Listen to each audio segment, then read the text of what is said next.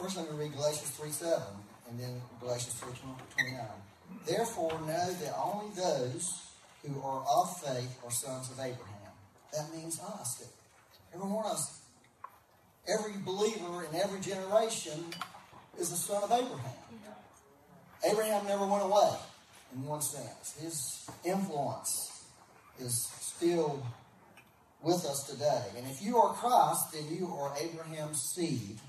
Heirs, everybody say heirs, according to the promise. That's a pretty powerful statement.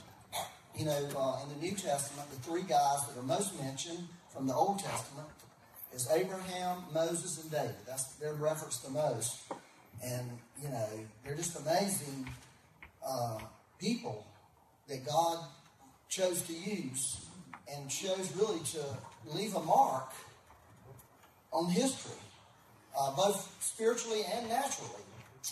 We were talking one night, you know, we all have these weird questions that we ask the Lord, like, you know, Lord, why didn't you just, instead of waiting for thousands of years, for, you know, however many thousands it was, nobody actually knows, people have these different thoughts, after the fall of man, for Christ to be crucified? Why didn't you just do it right away so all this crazy stuff wouldn't happen? You ever thought about that? Yeah. Well, I don't really know why God did what he did. You'll have to answer that. But I do know this. If he wouldn't have waited, we wouldn't have some of the amazing, beautiful stories that we carry, like the story of David. Think about it. If we would have to take large portions of the Bible away. We would have to take large portions of amazing revelation away if God chose to just go ahead and fix everything right away. You know what I'm saying? Y'all understand? So that's why I think, you know, that God is just amazing, and he has this amazing way of doing things. And we don't really always understand it. But I've just gleaned a lot, really, out of Abraham. Abraham, Moses, and David are like favorite people of mine. I've gotten so much out of their lives over the years. You know, the book of Ruth has been like this amazing book for me. I just go back to it all the time in my life. There's always fresh word for me. I love the book of Esther. You know, she's amazing. You know, it just speaks. The book of Nehemiah is like, wow, what would I do without that book? What would we do without understanding what Nehemiah, what he taught us about building and about resisting demonic attacks and how to handle those kind of things. Just so much. There's so much. And so, one thing I wanted to, you know, talk to you a little bit about Abraham, because he's just he's the father, right? Abraham's the father. That's what the Bible calls him. And of course, I've been talking to you about this covenant thing. It's like kind of scary word for me in a lot of ways. I mean, but God is a covenant God, and he wants us to know him as a covenant God. He wants us to lean into the covenant and his covenant nature. And the covenant, actually there's 7 or 8, I don't know. It depends on what brilliant person you ask. Different covenants that God made in the Bible. 7 or 8. I'm just going to go with 8 because the more the merrier, right? Let's go with 8, man. You know, because that's better than 7. You know, there's more. But the one covenant that God made with Abraham was the foundational covenant. It's the covenant that the new covenant actually is rooted in this covenant that God made with Abraham. God made a covenant with Abraham that was everlasting. God said this is an everlasting covenant. It will never come to the end. And the reason he was saying that, because out of that covenant will come the new covenant. Are you hearing what I'm saying to you? And and that's why we have these beautiful things. I'll tell you, just even looking at the way the travels of Abraham is unreal. It's incredible how he traveled in that age and how the world was then. As I was looking at these maps that track his travel, it's just amazing the stuff and all the altars he built. He was an altar builder. Everywhere he'd go, he'd be building altars because he was having these encounters with the Lord. And everywhere he had an encounter, he built this altar there, and it was just like beautiful. And so everything about his life speaks to us. It speaks about our life. there's revelation in this man that he carried on the earth that God wants to pull us. And of course, Paul pulled heavily on Abraham, like Romans 4, for instance. He pulled heavily on Abraham about faith, and in Galatians about this whole Christianity that's not based on the Holy Spirit. Everybody say Holy Spirit. Woo, yeah. He pulled heavily on that, using Abraham as the example, using Sarah as the example. So I was going to talk to you about Abraham, if you didn't know it already, because I'm talking about covenant. I'm not letting go of that quite yet. In fact, I'm never going to let go of it. We'll never become the kingdom people God's called us to be until we really just allow that covenant of God to work into us, this covenant relationship with God. And that really is what covenant's all about, is relationship. It's about relationship with God first and ultimately with other people. Because whether you know it or not, when we have a covenant with God, God honors all covenants that we have with other people. In other words, he honored the covenant. Think about it like this. This is how God used covenant. God made a covenant with Abraham, and because Abraham was married to Sarah, he said, we're not doing something through some other woman because you have a covenant with Sarah, a marriage covenant with Sarah. Therefore, that's where the promised son's going to come. Y'all get that? See, that tells you something about God. It tells you how he honors things, how he looks at covenant. He could have done away with, like, hey, yeah, we'll do the Hagar deal. We get it, Abraham. But no, a covenant God says, no, sir, because you have a covenant, I honor, and I'm in covenant with you, therefore I'm in covenant with your wife, Sarah. Now, that tells you something. You start really thinking, that's why Hebrews 11:11 said this about Sarah. He said, Sarah herself received strength and conceived seed. Not Abraham. It wasn't Abraham at that moment. He was talking to Sarah. Why was he talking to Sarah? He made the covenant with Abraham. He was talking to Sarah because Sarah was in covenant with Abraham. And because she was in covenant with Abraham, God visited her. It's a pretty powerful thought, really. Let that sink into your heart. Well, here's some cool things about Abraham. Abraham came from this place called you are. Is that how you say that? Or somebody smarter than me too? Ur of Chaldea. And of course, if you read and study all these crazy people who know all this stuff, there's arguments about which Ur they was. Is it Ur or Ur? I have a short memory. There's crazy, there's arguments about it. There's some people claim it's over there in Turkey. But really, I'm one of the schools of it was in southern Iraq. There's enough evidence there that that's really where. So let's just think about it. We're going to put it in modern words, so I don't have to worry about the Ur thing. Abraham was an Iraqi. That's how he started. He didn't start out a Hebrew. In fact, when God came to Abraham, there was no such thing as a Hebrew. They didn't exist. There was no Hebrews anywhere. There was Iraqis. He was an Iraqi.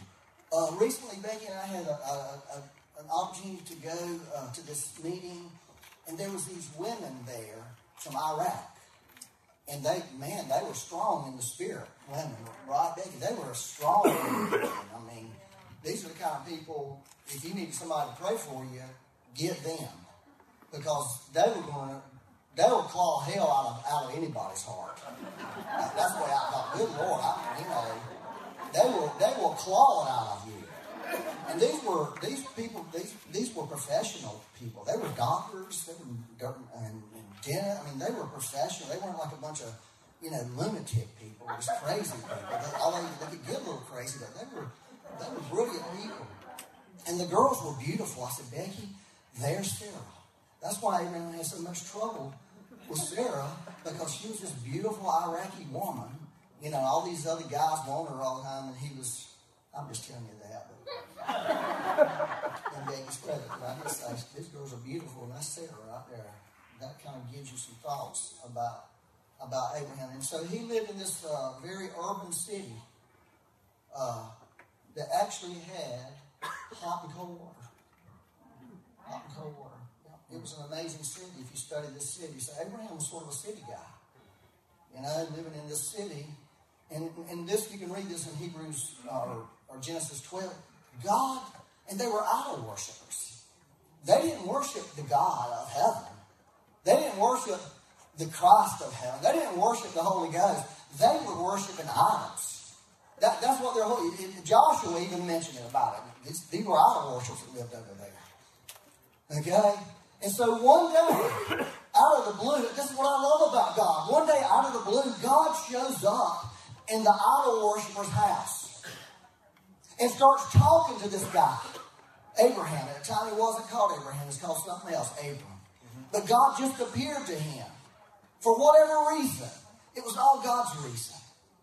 God saw this man. God decided, this is the guy I'm going to use to create a nation. I'm going to change this person. I'm going to make him, I'm going to create these Hebrews that I want to have. And I'm going to use them all through history to demonstrate who I am and what I'm like. And I'm going to start with this one guy. And God spoke to him. He goes and speaks to this man and says, get out of here. Get out of town, son. Pack up your stuff. Leave your family. Leave your mama. Leave your daddy. Leave your cousins. Leave your aunts and uncles. And go where I tell you to go. And I'll let you know when you get there. I was like, okay. I'm leaving mom and them and all the comforts of cold and running where we're going somewhere. Actually, if you look in history, there was a great migration of people during that time of history. So it wasn't unusual that people were migrating away into different places. It was just something that was happening with mankind. As God was doing it. He was trying to populate different parts of the earth. Are y'all good? Yeah. You're looking good. Anyway, so God speaks to him, and the first thing that God really reveals to Abraham, you can read it, I'm not going to read it to you, in Genesis 12, 1 through 3, was really the covenant that he made with Abraham. He made a covenant when he spoke to him. And he made some promises to him. He made a promise that he would be a great man, and that he would have many offsprings, and that God would protect him, and God would bless him. That was the deal right away. So Abraham, I don't know why he did what he did. If you put yourself in his shoes, why would he do that? But there was something in him. There was something in him, and it's something that God put in him that caused him to respond. Now, he didn't do it perfectly, because we can read over in Acts 7 that he took his daddy with him. Okay, and he took a bunch of family with him. And the Lord told him specifically to leave them, and they went to a place called Haran, Haran, which actually is northern Syria, or possibly maybe even in Turkey. And that's where his dad died, passed off. And so Abraham, he wasn't perfect. This should give you hope. I'm trying to give you some hope here. He wasn't perfect in everything he did. He didn't obey God right away. He made some allowances to bring family when God said leave them. God wasn't angry with him. God wasn't messed up with him. God got him out the door. That was the main thing. We'll deal with the family thing later. And he did deal with the family thing later. There were situations that came up with him, that caused some trouble. Isn't that amazing? And so things happened. Abraham went. Finally, his dad died. He moved on. Read the whole account in Acts 7. You get a lot of details in there that you don't actually get in Genesis. It's kind of amazing, really, because they don't tell you that about him going to Haran and his daddy dying there and burying him, and then God speaking to him again there. They don't tell you. So, Stephen, when he was preaching before they killed him, was telling those Hebrews a bunch of information that is beautiful. So let me read this. Genesis 15:1. Are y'all following me this morning? And the reason I picked Genesis 15, because in Genesis 15, which I'm not going to talk about this morning, actually gets down to this covenant thing that that's really what I want to talk about more than anything else. But it's just so rich. This chapter is rich. It is rich for Christians. It's rich for us today. There's a richness that God wants to release to people. I mean, a real richness. That air thing I mentioned, that Paul said, it's tapping into something that belongs to us. And when we start getting that, start seeing that, radical changes can happen in our life. And so some stuff happened. You had Genesis 12, Genesis 13, Genesis 14. A lot of stuff happened. And then it says in 15:1, you can go back and read it. It's amazing. He run into this guy Melchizedek. Like, who the heck is Melchizedek? He's a guy without beginning or end. He's called the King of Salem. He runs into him over there in chapter 14. After Abraham has to go to rescue his nephew Lot, who's some some king's got, there was always fighting going on, and he had to go rescue him and kill a bunch of people. So Abraham was nobody to mess with. He may have been a city boy, but he knew how to fight. So because it says after he returned from the slaughter of the kings. I love those kind of biblical, the slaughter. I know that offends some people, but that's just the way life was in those days. It was a violent world. It was a violent world. And people wonder why God seemed to condone violence. God didn't condone it. Man was doing it. God was just trying to work his way into that violence and put an end to it. But he had to work his way into it because God has allowed man to have authority on the earth. Y'all get that?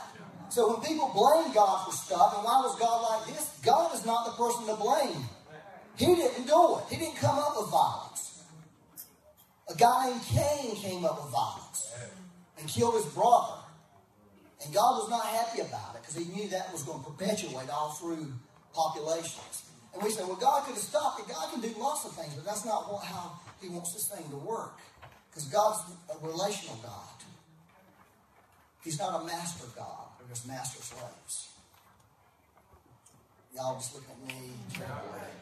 So after these things, all right, here's the first thing I want to, after these, I just told you about it. The word of the Lord came to Abram in a vision, saying, do not be afraid, Abram. I'm your shield and your exceedingly great reward. So here's what I want to talk to you about, first and foremost. This is really important. It says, the word of the Lord came. Everybody say that. The word of the Lord came. Somebody had a word this morning in the prayer room about the word of the Lord, right? Coming to people in the vision. Well, this is a very powerful thing here. First, let me just say this. Every believer has a covenant right to the word of the Lord. You have a covenant right to the word. That's what this is trying to tell us. The word of the Lord is for people who are in covenant. Anytime in the Bible where it uses that phrase, the word of the Lord came, watch out. Something's going to happen. Something's going to change. God's fixing to do something. Okay? The word of the Lord's important. Let me just tell you this. I've been learning how to do this new prayer. I'm not going to say I came up with. I'm saying the Holy Spirit started speaking to me about praying this prayer. Here's this prayer. Word of the Lord, come to me. Word of the Lord, come to me. Word of the Lord, come to my house. Word of the Lord, come to my children. Word of the Lord, come to my family. Word of the Lord, come to this church. Now, that's a dangerous prayer. Okay? Because when you start praying that, that's part of your rightful inheritance. And I promise you, if you start praying that, the word of the Lord's going to come. Now, it may be a little surprise how it comes. Okay? It may not come the way you think it's going to come. Abraham didn't have no grid for how the word of the Lord comes. A lot of people didn't have a grid how the word of the Lord came. I want y'all to pray. Say that with me. Say it. You say it. Word of the Lord, come to me. Come to my house. Come to my job. Come to my finances. See, that's a prayer that God will answer. That's a prayer God will answer. Yeah, right away. But he has ways of coming. Listen to what Psalm 107 verse 20 says. Listen to this. He sent his word and healed them. You hear that? He sent his word and healed them and delivered them from their destruction. So we can have a bona fide right to say, word of the Lord, come to me and heal me. We have a right. It says it. There was a man in the New Testament. He was a centurion. Remember that story? Matthew 8, Luke 7. Had a sick servant was dying. Hey, Jesus can heal him. Remember that? Y'all remember that story? He goes to Jesus. All the people are like, hey, go to his house. Heal this boy. This is a good man. He deserves it. Didn't you know what the guy says? I don't even deserve for you to come to my house. He said, but I'll tell you one thing. Just speak your word. And he'll be okay. And guess what happened? He spoke his word. The guy would turn around, went home, got there. They said, when did you get healed? Well, they said it was about whatever time it was, the same time that Jesus spoke. Go your way. Your servant's healed. And so when we start saying, word of the Lord come to me, whatever God wants to speak to you, whatever God wants to reveal to you will start happening in your life.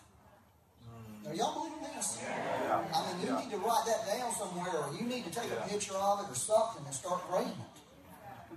You know, when you hear about something one of your kids are doing they shouldn't be doing, word of the Lord, go to, I'll put a blank there, an underline there.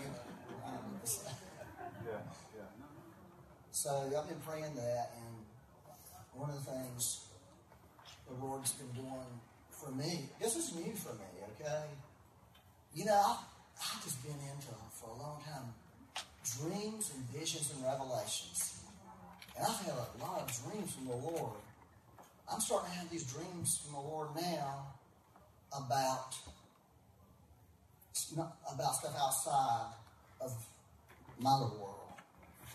About stuff with people out there in the world, other Christians or situations. That's the word of the Lord. This is important. God wants to reveal things to people so people can do something about it. You know what? Let me just tell you this about the word of the Lord. What David said is amazing, okay, about the encounter thing. It really is. It's everything. But here's the thing we got to do. There's a time where encounters are like, encounters with the Lord. I want that, right? Every day. I don't want to come to church and not have an encounter with the Lord. I'm not coming to church without having an encounter with the Lord. If that happens, I'm finding me another church. That's just how I feel about it.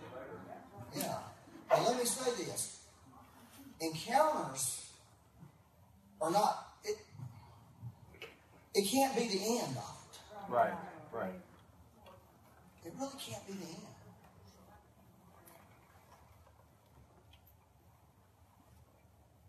I had this vision, this was a vision, this was my dream, of a baby without hands.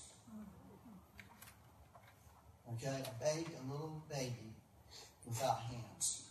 And I heard the people that were taking care of the babies talking to the baby like we would a baby without hands. Don't do it, you'll get burned. The little baby didn't have hands. But this is the thing. It's one thing to have these visions and dreams and stuff, but when God begins to put his heart into that. Are you hearing me? When he puts his heart into a vision, and you're not just seeing something, but you're feeling what he's feeling. It's real big. And when I saw that, I felt God's heart about that baby with no hands. And I'm going to tell you, this is one thing. God was broken over that. He was broken. He's broken that there's babies in this world and human beings in this world that don't have hands, don't have feet, that have cancer or have whatever they have. God's broken over it. That's why I said when we start praying, Word of the Lord come, it's a dangerous prayer. Because God might begin to show you what his heart is. And we might start finding out that God's heart is not exactly the way our heart is. And it might require something of you. It might require you rethinking some things in your life. And y'all get this? Because I was saying, I could just feel the Lord saying, this is wrong. This is wrong. And your first response might, well, do something about it, Lord. And it's like, no, you do something about it. That's why I'm showing you. You do something about it. You may think, I can't do anything about it. But yes, you can. You can do something about babies without hands. We need to really start figuring out how to get some hands from heaven on babies. You know, whatever it is. I'm just using that because that's what the Lord showed me. It turned me, man. See, what that is the compassion of Jesus. When you start tapping into the compassion of Jesus, and you can start pulling on heaven and seeing things come. Are y'all getting this? This is really important, man. That's what I'm trying to tell you is that's a result of saying, Word of the Lord come to me. I didn't really put a parameter on what that word needed to be. It can be different in everybody in this room's life. Whatever it says to you, that's what you need to hear. However, God, He may not do it in a dream or a vision. He doesn't dream. That's just how it works in my life. It may be a whole different thing in your life. But this is important because I feel like we have accepted something that we shouldn't accept. We've accepted a version of Christianity that is really not, God does not accept it. Are y'all hearing me? I'm saying we, I'm putting me in that bunch. We've accepted something that God says, I don't accept that. I don't accept babies not having hands. That's not acceptable. And it should not be acceptable to us. It should anger us. It should fluster us. It should stir us. And I think that's really where God wants to take us. When we start looking at the Word of the Lord, we start talking about His covenant. Because it's a covenant of healing, amongst other things. Now, this is not a pressure thing here. I'm talking about God releasing His heart and releasing the power of what a real covenant with Him looks like lived out on this earth. It's just going to be a little different than what we may have thought. Are you good? Whew, mercy, Lord. So I'm believing for that. There's a lot more, but I don't want to talk about it a lot more right now. I'm talking about this, the other thing. It said this. I think this is what I think about this verse also. Is when He said, "Don't be afraid. I'm your shield and exceedingly great reward." This is like one of the first revelation of God as a Father in the Bible. When He began to go speak to a man and said, "Listen, I'm going to take care of you. I'm going to be your reward. I'm going to provide for you, and I'm going to protect you." Abraham needed provision, and Abraham needed somebody to protect him because he lived in this wild world. That was a need in his life. So I think most of the people in this room know this, but just in case you might be one of them that don't, is these are the three basic things a father does. Is one is provision, two is security, and the third one is identity. Every father, that's their responsibility to their children, is to provide for them, to give them a place where these kids feel secure, where they can grow, they don't have to have fear on them, they can have this confidence in them, and He has to speak identity to them. And if you're a daddy, if you'll do that, forget everything else. Forget the dog and everything else that the world says you need to do. Do that, and you will be wildly successful. And you will give your kids something where when they grow up, that they can live and not be overcome in this world. Because out of doing that, God the Father gets in on that because that's what He does. Let me just quickly jump over there to, did I do that? Yeah, because I said the identity thing. God took care of the identity. He didn't do it right that minute. Genesis 17, verse 5. No longer shall you be called Abram, which meant high father, but your name shall be Abraham, father of many. That's what that means. For I have made you a father of many nations. Isn't that cool? Yeah. So God gave identity. This whole covenant thing didn't all happen in a moment. Then in verse 15 it says, then God said to Abraham, He started calling him, quit calling him Abraham, started calling him the name He gave him. As for Sarai, right? Is that how you say that, Mom? Sarai. You're a smart person out here. As for, you know what Sarai means? You know what it means? It means dominating. Y'all, if you're a girl, you should slap me. Hello? He had a dominating wife. She was dominating him. Her name, you should not call her dominating anymore, but you shall call her princess. Yeah. Isn't that beautiful? Mm-hmm. He gave her a name. This is what, you're no longer dominating. See, that's what a father does. That's not who you are.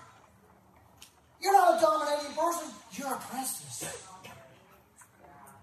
You're not just a high father, Abraham. You're the father of many. You've been elevated beyond this. Isn't that beautiful? And see, that's what we do as fathers, what we're supposed to do. That's why all the identity and all that stuff and all these things that people are yearning for, and this insecurity that's on Christians, you know, and they're ate up with stuff. They're ate up with insecurity and have no confidence and question where God loves them and all this. It's because somewhere they are not getting that. They're not getting God the Father. Somehow there's a blockage in them. And it's breaking them. It's causing them to be broke down in their life because they didn't have that thing speaking into them. And it comes by revelation. And so when we talk about being in covenant with God, we have a right to that. We have a right to it. If you're that insecure person today, and if you're that person searching for your identity, your search can end today.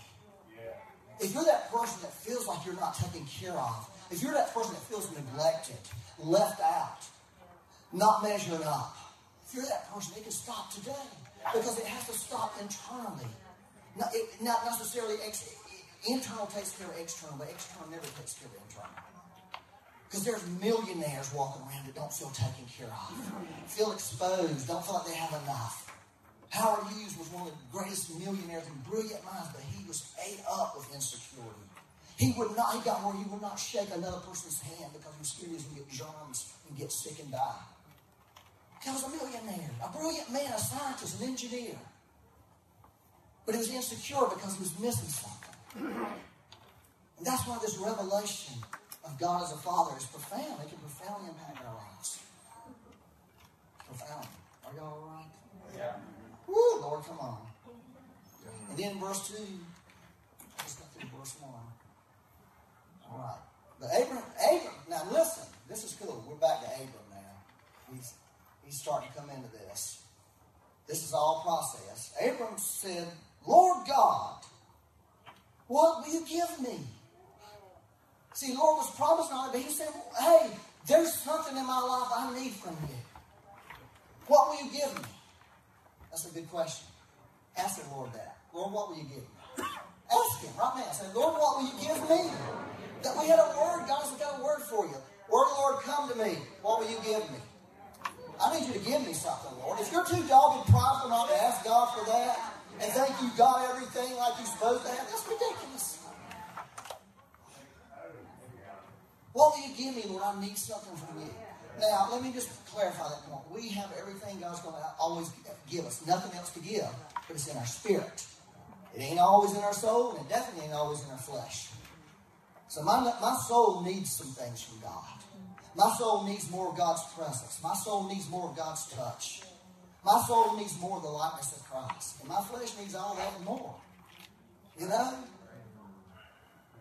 And so, what will you give me? And he told him this is what he needs. See, and I go childless. And the heir of my household is this guy from Damascus. Like, what the heck, Lord? This is all I've got. Then Abram said, look, you have given me no offspring.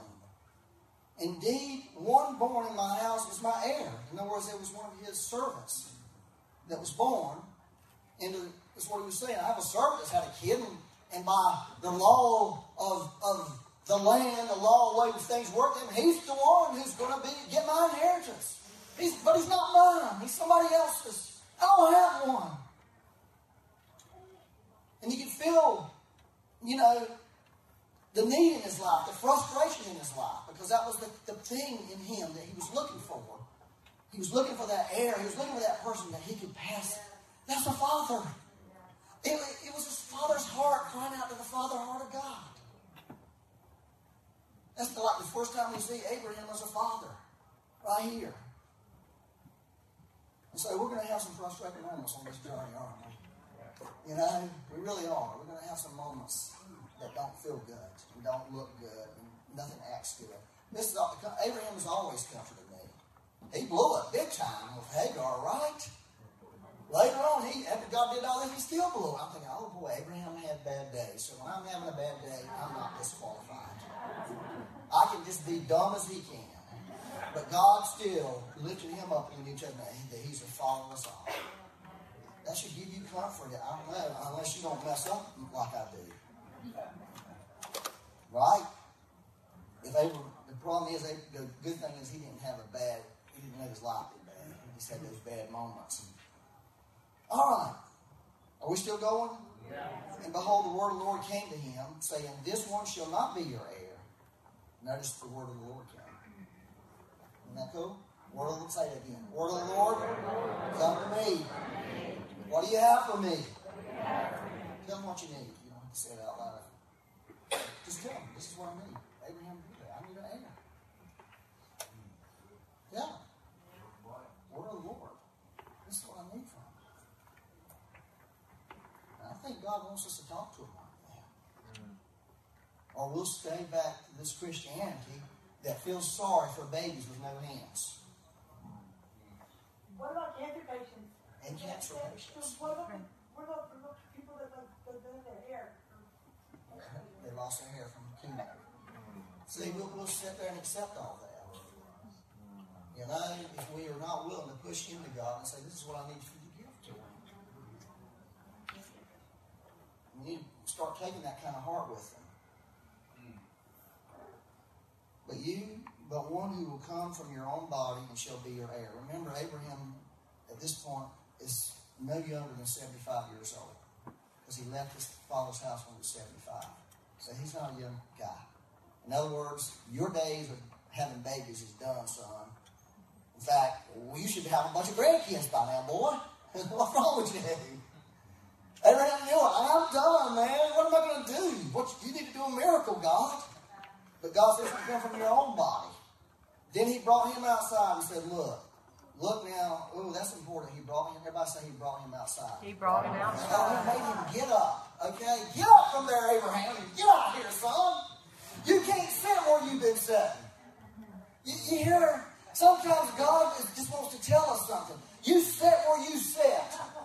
You sit in your defeat. You sit in your disappointment. You sit in what God didn't do. And I've got something more for you. So you can sit in this tent. You can't see nothing. Get up and come out here and I'm going to show you something about your life. And there's people that need to just get up from where you are. Because God is saying, get up from here and let me show you something. Yeah. That's the way He deals with us. You don't want to make Marlon mad at you. I can tell you that. One time we went out, we were at a retreat, me and Marlon stayed in a room together, and Marlon took his shirt off. I thought, my God, this guy's a monster. He would kill me if he got mad at me. That's literally like, I told a couple of you, y'all do not mess with Marlon. He will hurt you, badly. You just don't know. I got the Spirit of the Lord on me about Marlon. He brought him outside, looked towards the heaven, count the stars if you're able to number them. And he said to him, so shall your descendants be. And he believed. This is one of the most famous scriptures in the Bible. The New Testament quotes it. And he believed in the Lord, and the Lord accounted to him for righteousness. All he did, Abraham didn't do jack. He just believed what God said. That's all he did. He just believed. And he was 75, at least 75, somewhere between 75 and probably 80-something at that time. Knowing that it was impossible for him to have a child, and he just believed that somehow a child was going to come out of his body. He believed it because God said it. That's pretty powerful, isn't it? Yeah. So this is the key. He believed faith comes by hearing, and hearing, that's Romans 10:17. Faith comes by hearing, and hearing by the word of the Lord. So when you, listen, word of the Lord come to me. When the word of the Lord comes to you, it gives you an ability that you don't have. Okay? It gives you the ability to hear God. Faith comes by hearing, and hearing by the word of God. Romans 10:17, I think it's up there. Y'all get that? This is really important. People want to hear God. Well, let me tell you something. Word of the Lord, come to me. And when it comes, it brings the inherent power to open your ears to hear what He has to say to you. And when you hear it, it has the ability to create faith in your heart. It has the ability. All that comes from Him. You don't have to generate it. You don't have to figure out how to make your ears hear. You don't have to figure out how to have faith. It's given to you when the word, that's what I'm saying, it's a dangerous prayer. Because when it comes, faith comes. And faith wants to do something. I'm not talking to anybody this morning. Come on. And what did that woman say to us a few weeks ago? Elizabeth Nixon. She said something. Me and Tony were talking about it. It was really amazing. She said, because faith operates in the spiritual realm, it is able to activate spiritual truth. Faith activates something. Faith activates something in your life. And you know what it activates? It activates you. It activates your heart. It activates when you see the child with no hands. Suddenly you're activated about it.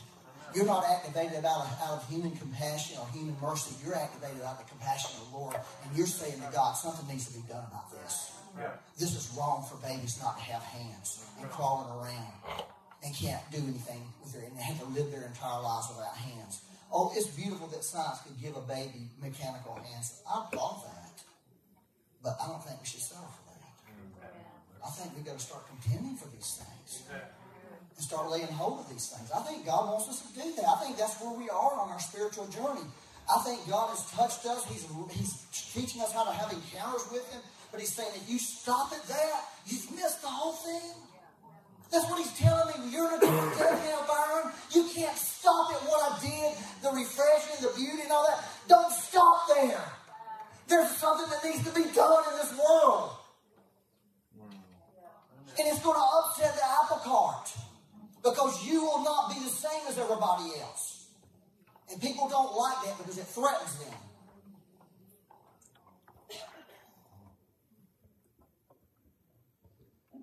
Mercy, Lord, right?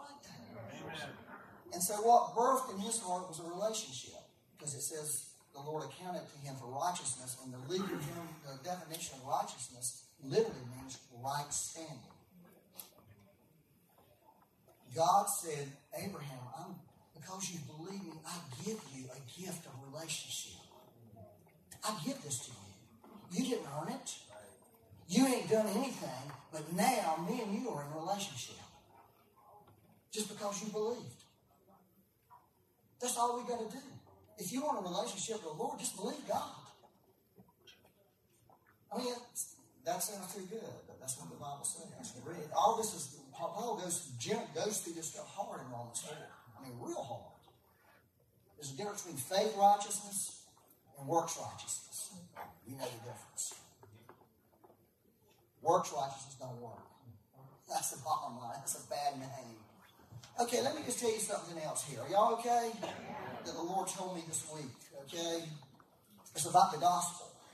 And this is what He told me. He said, you need to start defending the gospel. And I thought, I'm not defending nothing. You defend it yourself. That's what I told him. I'm not answering for you. But actually, that is all over the New Testament. Paul said in Philippians 1:6, his purpose was to defend the gospel. And so I want to just tell you this about the gospel. There's a lie that we're getting a false gospel that's leaking into the church. There really is some perversion going on with the gospel message right now. And we have to push back against that. Not just to push back against the people who are doing it. We have to push back against that spirit that's behind that. You know, for instance, the whole issue of repentance. Repentance is the foundation of seeing the kingdom of God. The day you stop repenting, the day your lights are starting to go out. So if somebody tells you don't need to repent for stuff you've done or not done, don't listen to them. That's not the truth. If somebody tells you don't need to confess your sins, that's a lie from hell. God doesn't need to hear about your sins. Okay? But you need to hear about them. And confession is for you. It's to cleanse your soul. It's to cleanse your conscience. To get that off of you. Because the Bible says the blood of Jesus cleanses our heart. Our heart doesn't need to be cleansed. It cleanses our heart from an evil conscience. A conscience that's going to condemn you. And it sounds really, really cool and sounds really great when people say you don't need to repent no more or you don't need to confess your sins no more, but it's not the biblical truth. It's really not. Because it's all for us. Repentance is for change the way you see things, change the way you think so you can change your life. And if your mind will never be renewed until you have to constantly be in repentance for your mind to be renewed. Be transformed by the renewing of your mind, is what it says. How do you renew your mind? You repent. You change the way you think. I thought that's wrong. This is the way I'm thinking from now on, Lord. And that renews your mind. That gives you start receiving His thoughts. Am I clear on this? Yeah. And I just want us to become those defenders of the gospel. And I don't really know how to do it. I think it's a tragedy that we have books out there, or this phrase out there called hyper grace. You know, I think that's a tragic thing to say about it's just tragic because there's nothing hyper about grace. Grace is real. See how devious that is to pull people away from the grace message, from the revelation of grace, and get them into it's religion. It's what it is. It's just religion. Am I making sense? This is not part of this message, by the way. All right, let me get done here. Relationship with the Lord. Last one. Friend, faith, and friend. Let's put up James 2:23. It says, the scripture was fulfilled, which says, Abraham believed God and it was accounted to him for righteousness. And listen to what it says. Listen, he was called the friend of God. So, this is important. Friendship, for years, I've struggled with this friendship thing for the Lord. I've struggled with it because I wanted to be a friend of the Lord. I even asked the Lord, asked me one time a couple of years ago, what do you want on my birthday? He asked me, what do you want for birthday? I said, I want to be a friend. Why don't you teach me how to be a friend? Man, it was just a disaster area. I mean, have you tried being friends with somebody you can't hear talk? I mean, I was like, well, how the heck am I going to be friends? I can't hear you. I can't see you. I have no clue what you're doing. I really don't even know what you like. I can read the Bible. I can't figure out how it works here. I mean, it's just impossible to be your friend, Lord. It's just impossible. And then somehow God got it through my head, well, this is how you be a friend. Just believe me. Because that's what it says right there. I've heard people teach this thing. Well, you start out as a servant, then you become a son, then you can become a friend. And I'm thinking that is not true. Nowhere in the Bible does it say it's some kind of progression that you get. Have y'all heard that? I don't think it's true. I think the truth is this. When we begin to believe God, when we begin to step in this covenant relationship with it, sonship is offered. Friendship is offered. It's all there, ours for the taking. Now, are we going to have to grow in it and progress in it? Of course we are, but not progress like we're going through these different levels. Am I helping anybody in this room? I'm the person that wonders about, here's the cool thing about friendship. Friends tell each other stuff. Right? Seriously. Your friends will tell you stuff they won't tell other people. Hey, I got a secret. Don't tell nobody this. But this is what I'm about to do. Here's a secret the Lord told me last night. Y'all ever heard of the Benning brothers? Have y'all ever heard of the Benning brothers? I wish they were, well, these guys are maniacs. Okay, they live over in Concord. They are serious.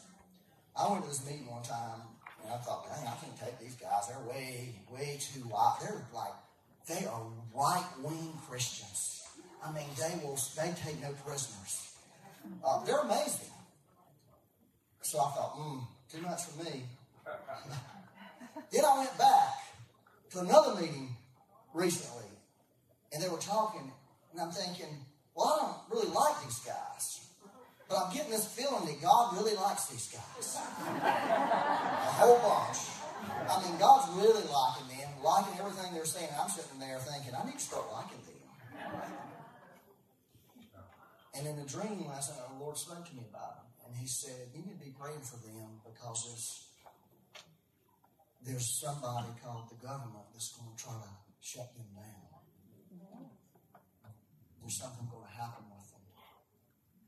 That's the Lord telling you his secrets. He told me a secret about Brian Houston this week. You know who Brian Houston is? The leader of, I gave that to Susan. It was something. This is what he told me. I saw it. I was there in Australia in a dream. And this darkness was coming on Australia. It was a felt darkness. The next morning I get up, reading these pastor magazines that are terrible by and large. But I do look at them and see what the news is. There's an article there about Brian Houston. Brian Houston's dad was a pedophile. And he was also in the ministry. And tragically, Brian Houston had to take his dad out of ministry back in the 90s for being a pedophile.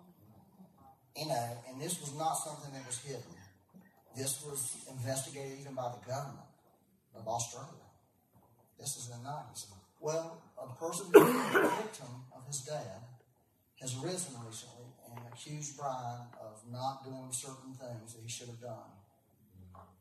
And I feel like the Lord was telling me, that darkness you were seeing, that darkness is tied to what you just read. Now, you wouldn't think that a nation coming into darkness over a person. But see, that's how God thinks. And that's how we think. Y'all see what I'm saying? That's God sharing his secrets with people. You see? That's all. Yeah. And you know, of course, Hillsong, and I don't really follow Brian Houston. I can't, honestly, he's not one of my, like, I don't really like that guy's preaching. It's just like, oh. But they've had a worship ministry for years. In terms of congregational worship, they've been the best, year in and year out, for probably 20 years. Amazing songs that we sang a lot of them. It's about worship. You know, the Lord really wants to do a lot, y'all. Am I stirring anybody up this morning? Yes. I'm trying to. I'm trying to ease you into this. Yeah. So I'm going to stop. Maybe the worship team can come back up here. There's so much more the Lord wants to give us. You know? So much more. Listen, I'm just telling you these stories, okay? Because this is the hour we're in. We're in an hour where God is wanting to approach his people. And he wants to come near to us. And he wants to touch us. That's the hour we're in. So he can raise us up to do what he's called us to do with our life and live the life that he designed for us to have. That's the hour we're in. We're in that moment right now where God is going to release visitation to his people. And the visitation is to put this fire, the Spirit that's in you, is to blow on that and cause that fire that's down in you. Because you have a fire of the Holy Ghost inside of you right now. Are y'all hearing me? And that fire needs to be stirred up. That fire needs to start burning in you. It doesn't need to sit there dormant with the ashes of your life, the ashes of the world, the ashes of your disappointment all over it all the time. That is not God's will for you. That is not God's desire or heart for any of us. He wants to get his mouth down on your belly and start blowing on it.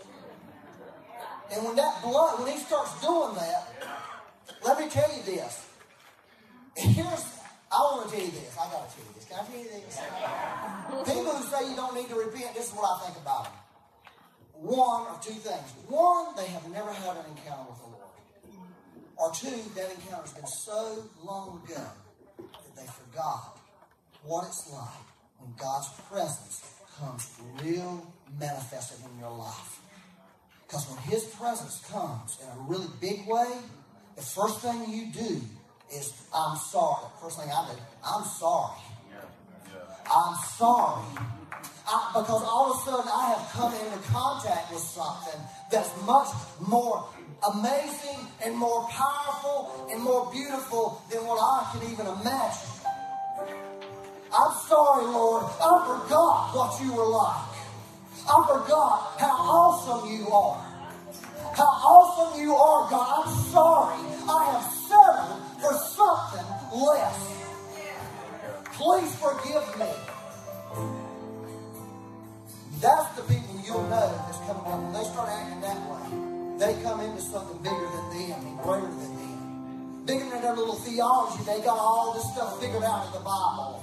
And this is how you do it, this is how you don't do it, and all that crazy stuff. You come into a counter, Lord, you should throw all that out. That's really what happens. And the Lord wants to bring you into that encounter. And when you walk away from that encounter, guess what you walk away with? You walk away with that fire inside of you. Your belly is burning. And you realize something in my life, I've got to be different. I can't be what I was. I can't stay the same. I can't. And I'm not willing to. And then God will start talking to you about babies without hands. Because he's found somebody who's willing to listen to him and say, what do we need to do about this? We may have to help send the apple cart to get those hands out of heaven. But we need to start upsetting the apple cart. That's what it takes. Y'all think I'm being rough or something? I'm not being rough. I'm just sharing my heart with you. I'm sharing something God's been talking to me about. That God's been doing in my life.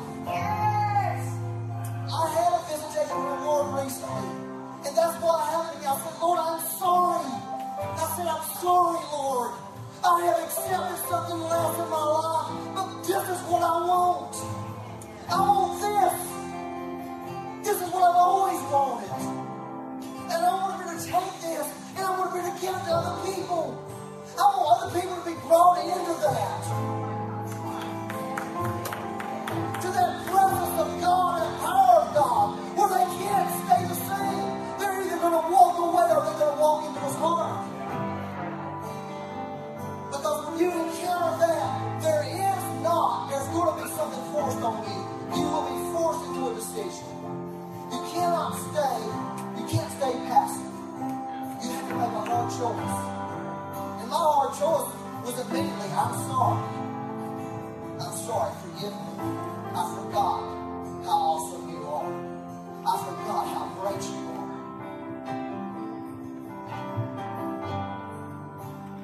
I sat in my car for an hour and I couldn't get out of the car. It broke me so bad. I wasn't going to tell y'all about this. Because you know what I've been doing? I've just been telling a few people just to see, is there anybody I can tell this and it impacted them? That they believed them.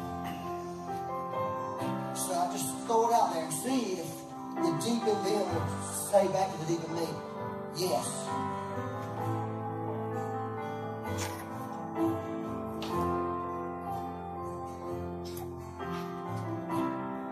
God really doesn't want us to stay the same. That's what I'm telling you. And to be complacent with our Christianity and accept the Christianity that accepts babies without hands. God does not accept that. On any day, on any level. He doesn't accept it. He says that's unacceptable. And when He says that's unacceptable, He's looking at me and you and said, it's time for you, what I put in you, to rise out. Start learning how to take advantage of what I've given you so you can start making a difference in this world. Because that's why we're here. We need to make a difference. And everybody in this room, if you got that's the Holy Ghost in you, if you got Him in you, you got the difference maker. You've got it. You've got the power to do what you need to do, what He wants you to do. You just need that fire. You need this fire stoked in you. You need that blown on you. You need it like stoke that fire in you, son. I didn't call you to be complacent. I didn't call you to be defeated. I didn't call you to accept stuff. I called you to change this world. I put you here to make a difference in this world. One way or the other. And when we start believing that, then we can do something. Who's in charge? All right, let's stand up and pray. Word of the Lord, come. I was going to first say, if you feel like you need it, but we all do. Right? Word of the Lord, come. In our situation right now, and the situations coming up next week, for our family, for our work, for our community, word of the Lord, come. I'm going to invite the worship team to come up. Ministry team to come up. You guys are doing great. That's the ministry team to come up. That way, if you have something very specific right now that you think I need the word of the Lord in this situation right now, si necesitas la palabra del Señor o algo específico, puedes pasar aquí adelante. Vamos a orar por ustedes. this gives you opportunity to deal with that right now before you leave. Esto te va a dar una oportunidad de que te ministremos. I want to remind you that we know from John's Gospel Quiero recordarte que sabemos sobre lo que está en el Evangelio de Juan, that the word of the Lord became flesh and dwelt among us. Que la palabra del Señor se volvió carne y vivió en medio nuestro. And you're invited this morning to have a covenant relationship with Him. Y estás invitado en esta mañana a tener una relación basada en esta promesa. If you don't know Jesus as your Lord and Savior, Si no conoces a Jesús como tu Señor y Salvador, we got some sweet folks up here who'd love to pray with you about that. tenemos gente que está aquí que va a orar por ti. So if you have business that you need to deal with the Lord, come on. Si tienes cosas que confesar, pasa aquí adelante. If you're good, Y también, then be good. Be Dios te blessed bendiga, sé bendecido and take care of yourself. y cuídate. Love y'all.